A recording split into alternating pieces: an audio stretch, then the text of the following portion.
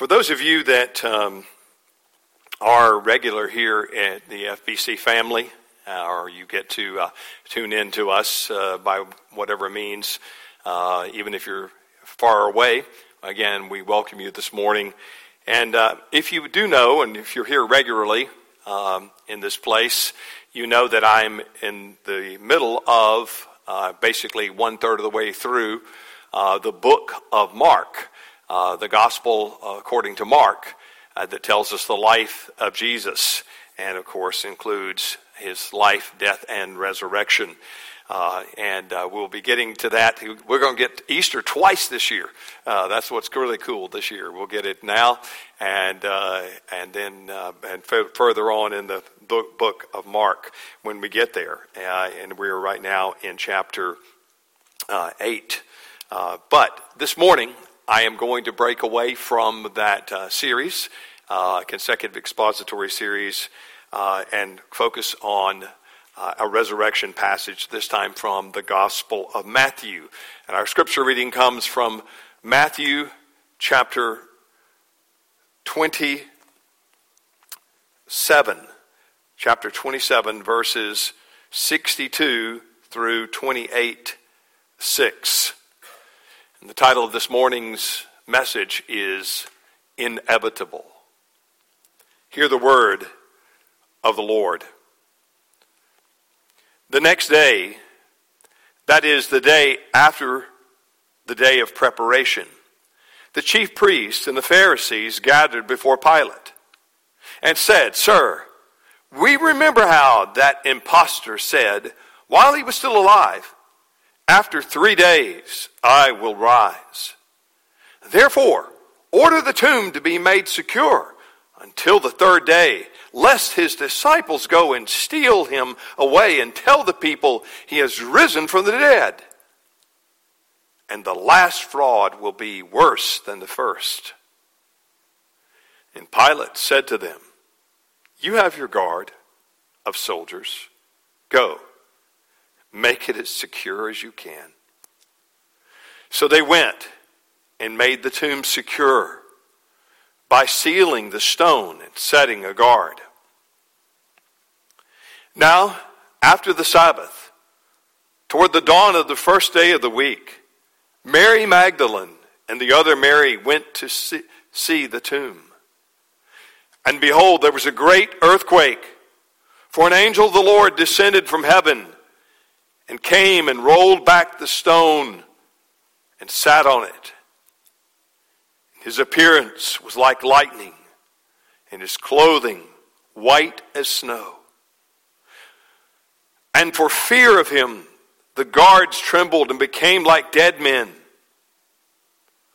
But the angel said to the women, "Do not be afraid, for I know that you seek Jesus, who was crucified.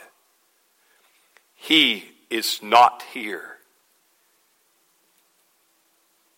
He is risen, as he said. Come, see the place where he lay." The grass withers, the flower fades, but the word of our God will always remain. Let's ask his blessing upon it now. Let us pray. Oh, Father, what a morning it was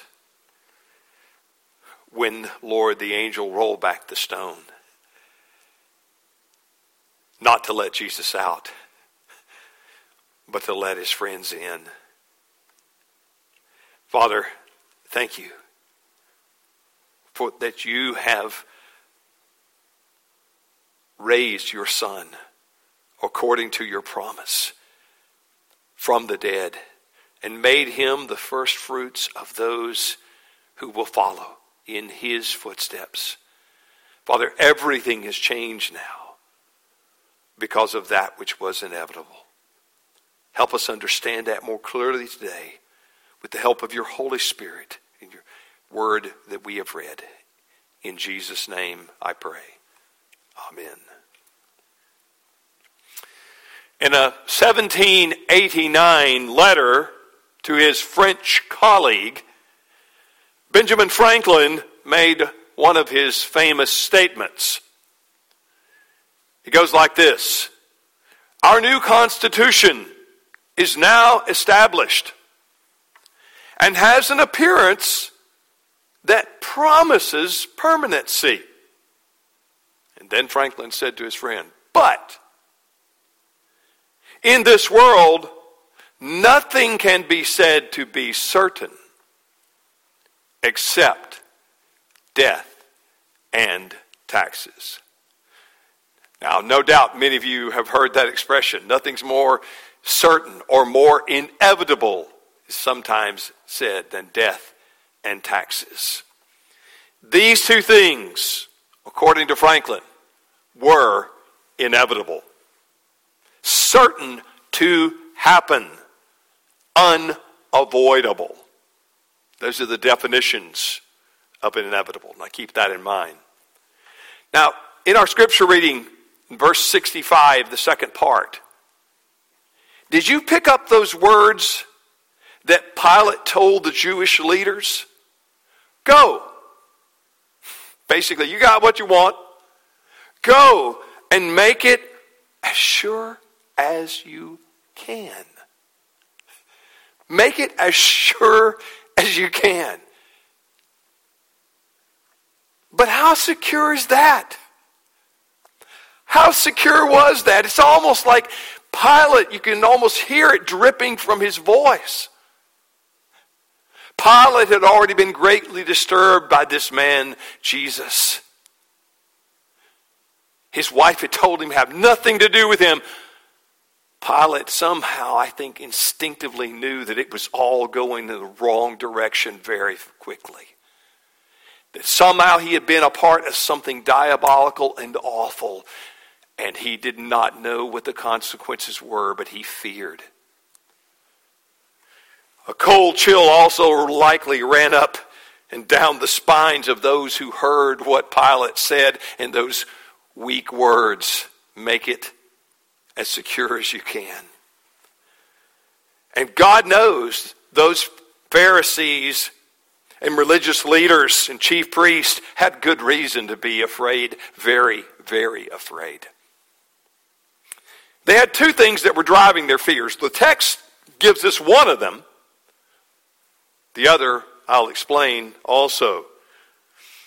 The first fear was that, according to them, Jesus might, the disciples of Jesus might end up stealing the body of Jesus and then run around telling everybody that he was risen from the dead.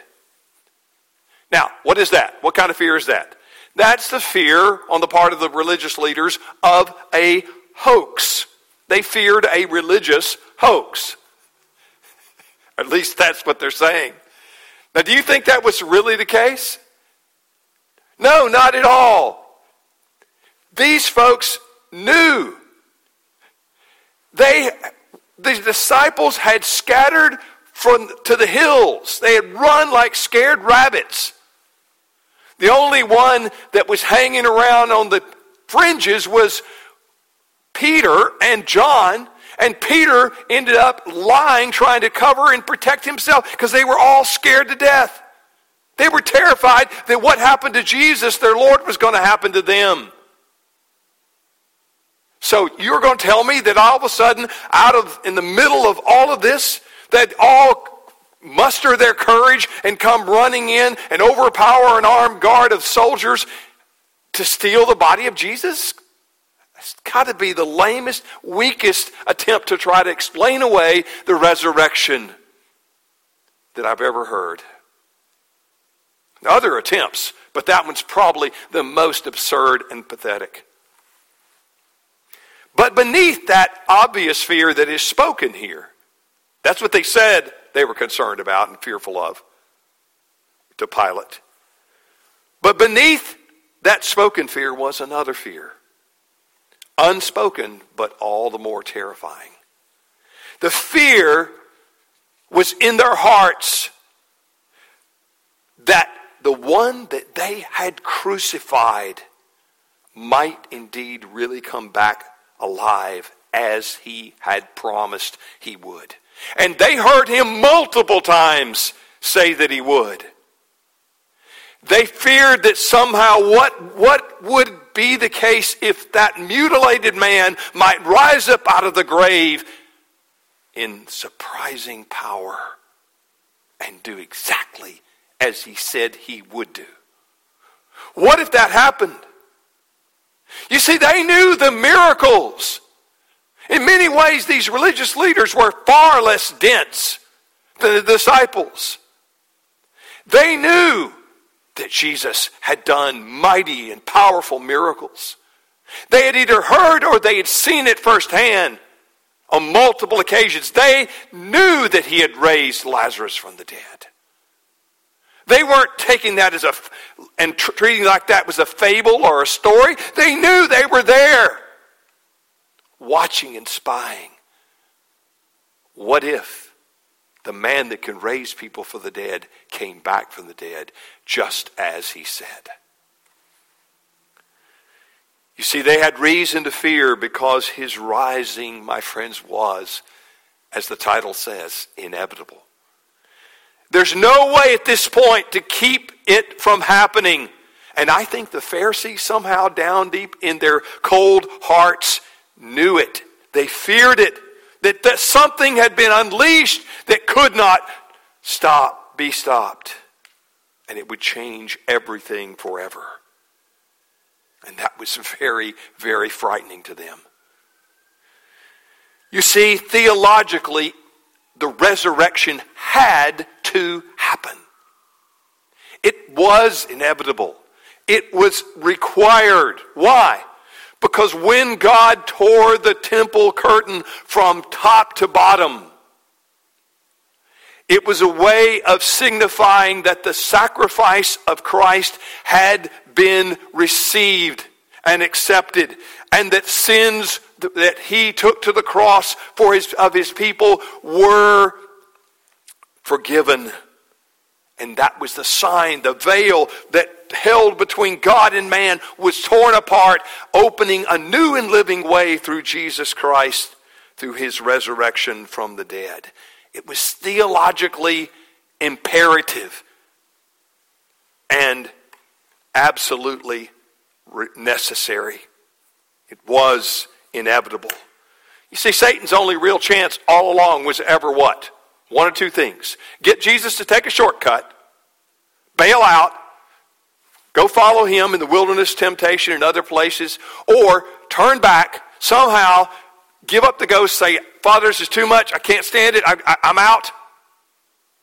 That was his only hope. Either get Jesus to bail out or to try to take a shortcut. The temptation was the shortcut. Gethsemane and the suffering of Jesus, that was what Satan was trying to get him to bail out, to turn back. But once he finished the course, the Father split the curtain to show the world that his Son had done it, had accomplished it. It was finished, and it was secure for his people, the forgiveness of sins. You see, a strange power was unleashed because of those fateful events. Beneath the ebb and flow of life, there is what C.S. Lewis called a deeper magic. Many of you that have read the Chronicles of Narnia and those books know about that deeper magic. It's in the first book. A deeper and more powerful force, as Aslan explains to Susan and Lucy, the deeper magic. Here's what it says. Aslan speaking, or Susan and asking, but what does it all mean? It means, said Aslan, that though the witch knew the deep magic, there is a magic deeper still, which she did not know. Her knowledge goes back only to the dawn of time. But if she could have looked a little further back into the stillness and the darkness before time dawned, she would have read there a different incantation. She would have known that when a willing victim, which is exactly what Aslan was, he laid down his life as a willing victim, as a substitute. When a willing victim had committed no treachery,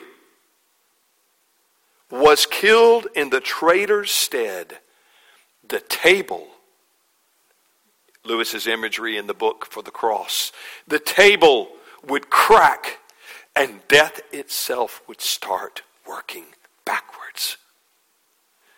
The table would crack and death itself would start working backwards. Everything. You're talking about game changer. That was the resurrection of Jesus Christ. His death and resurrection. You see, the Pharisees did not realize how true their words were when they said, look, the whole world has gone after him. That week, they were looking at Jesus' popularity and they said, look, the whole world has gone after him. They were not, as they thought, though, dealing with a human being. They were dealing with the Son of God, the Messiah, the long-promised one of God who would come and secure and reign over his people. And he could not be stopped anymore. This irresistible force of the resurrection could not be stopped any more than the rising of floodwaters can be stopped with a bunch of sandbags. You ever seen people try to do that? Try to shore up a flood that's coming on the Mississippi, and they're trying to pile up sandbags? If it's a real flood, nothing's going to stop it. I love what John records in his account in John chapter 20, verse 9, talking about the disciples, how they did not yet get it, but they were about to get it. He said, for as yet they, meaning the disciples, did not understand the scripture that he, listen to this word, must rise from the dead. My friends, must is a word of inevitability. They didn't get it, but they would. That it was not just something that happened, it was essential. It had to happen. It must. It was inevitable because of who God is and because of who Christ is. The terms had been met. The sacrifice had been given. The sins had been imputed to Jesus, and now they had been paid for. And God showed the world that he accepted the work of Jesus for sinners by raising him from the dead. You see, it's Easter time, and Easter means a lot of things to a lot of people and has a lot of sentiments. A lot of people like to think about in this time of the year and with the coming of spring and everything in the Easter season, they like to think about the rebirth of nature and the growth of trees and the transformation of plants and grass and blooming flowers and such. And many people like to interpret the Gospels and their accounts about the resurrection as sort of a symbol or an idea of making all things fresh and new, getting a facelift. That's kind of what resurrection is really all about. Easter's really all about that. At least many people seem to think. In that case, the message is really something like this. Their version, an idea of Easter, is really saying basically, after all, the world's not too bad. It's not that messed up. It's really basically okay. And after kind of going through a dark season, things are going to get better. It's going to get better. One must hope and not lose courage because good things are going to follow. Are you kidding me? What sentimental drivel! What nonsense! That's not what Easter is about. It's not about an idea. It is about a man that walked out of the grave 3 days dead, never to die again, and live forever and make intercession for his children, for his people. You see, do you really think that Jesus came to this earth and he went through what he went through and said what he said and did what he did and died the death that he died and rose again merely to be a symbol of a truth which is really no truth at all? because eventually everything's going to be all right anyway. Man, we need something stronger than that. Brothers and sisters, we need something stronger than that. If that's the best the world can do, and it really is. There's no hope beyond this world. That's all they can do is hope to avoid it, hope to stay the execution. But if this is true, if the inevitable has come, then everything is different. You see, the resurrection narratives are not pictures of survival of death. That's what a lot of people think. Whew, survive death. No! They're records that show that a totally new mode of being has arisen in the universe. A prototype of a new human being in which the world had never seen, but of which God has promised, and Jesus has promised, there will be many more of his brothers and sisters following suit with him. Something new had appeared like never before. This man, after death, does not get divided into spirit and body. That's what happens to me and you. If I croak right now, my body is going to still be there, but my spirit is going to be separated and elsewhere. But that didn't happen to Jesus. He rises again as the new paradigm of life everlasting that will never die. Remember what he said? I am the resurrection and the life, and he who believes in me shall never die. And he's talking about spiritually. A resurrection to a life that is unending and everlasting. You see, this is the whole point of first fruits. Paul talks about that in Corinthians. Jesus is the first fruits. What does that mean? He's the prototype. He goes first, but he is just the beginning of a whole train that will inevitably follow him and be where he is. Remember, he promised that in John 14. I'm going to prepare a place where you may be also. That's the inevitability of the resurrection and what it accomplishes. Nicholas Walterstorff of Yale University lost a son in a climbing accident. It would be a tragic way to lose someone.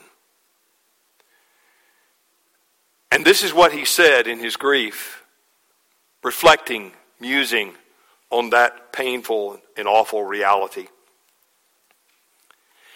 He said, when we have overcome absence with phone calls,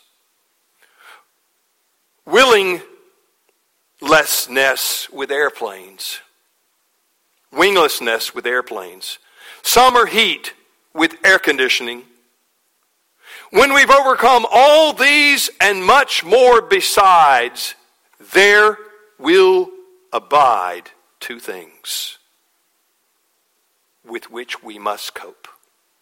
He says, after we've done everything we can to try to get this out of sight, out of mind, go on, move on with life, all this stuff, he said there's two things that are still going to be staring us in the face.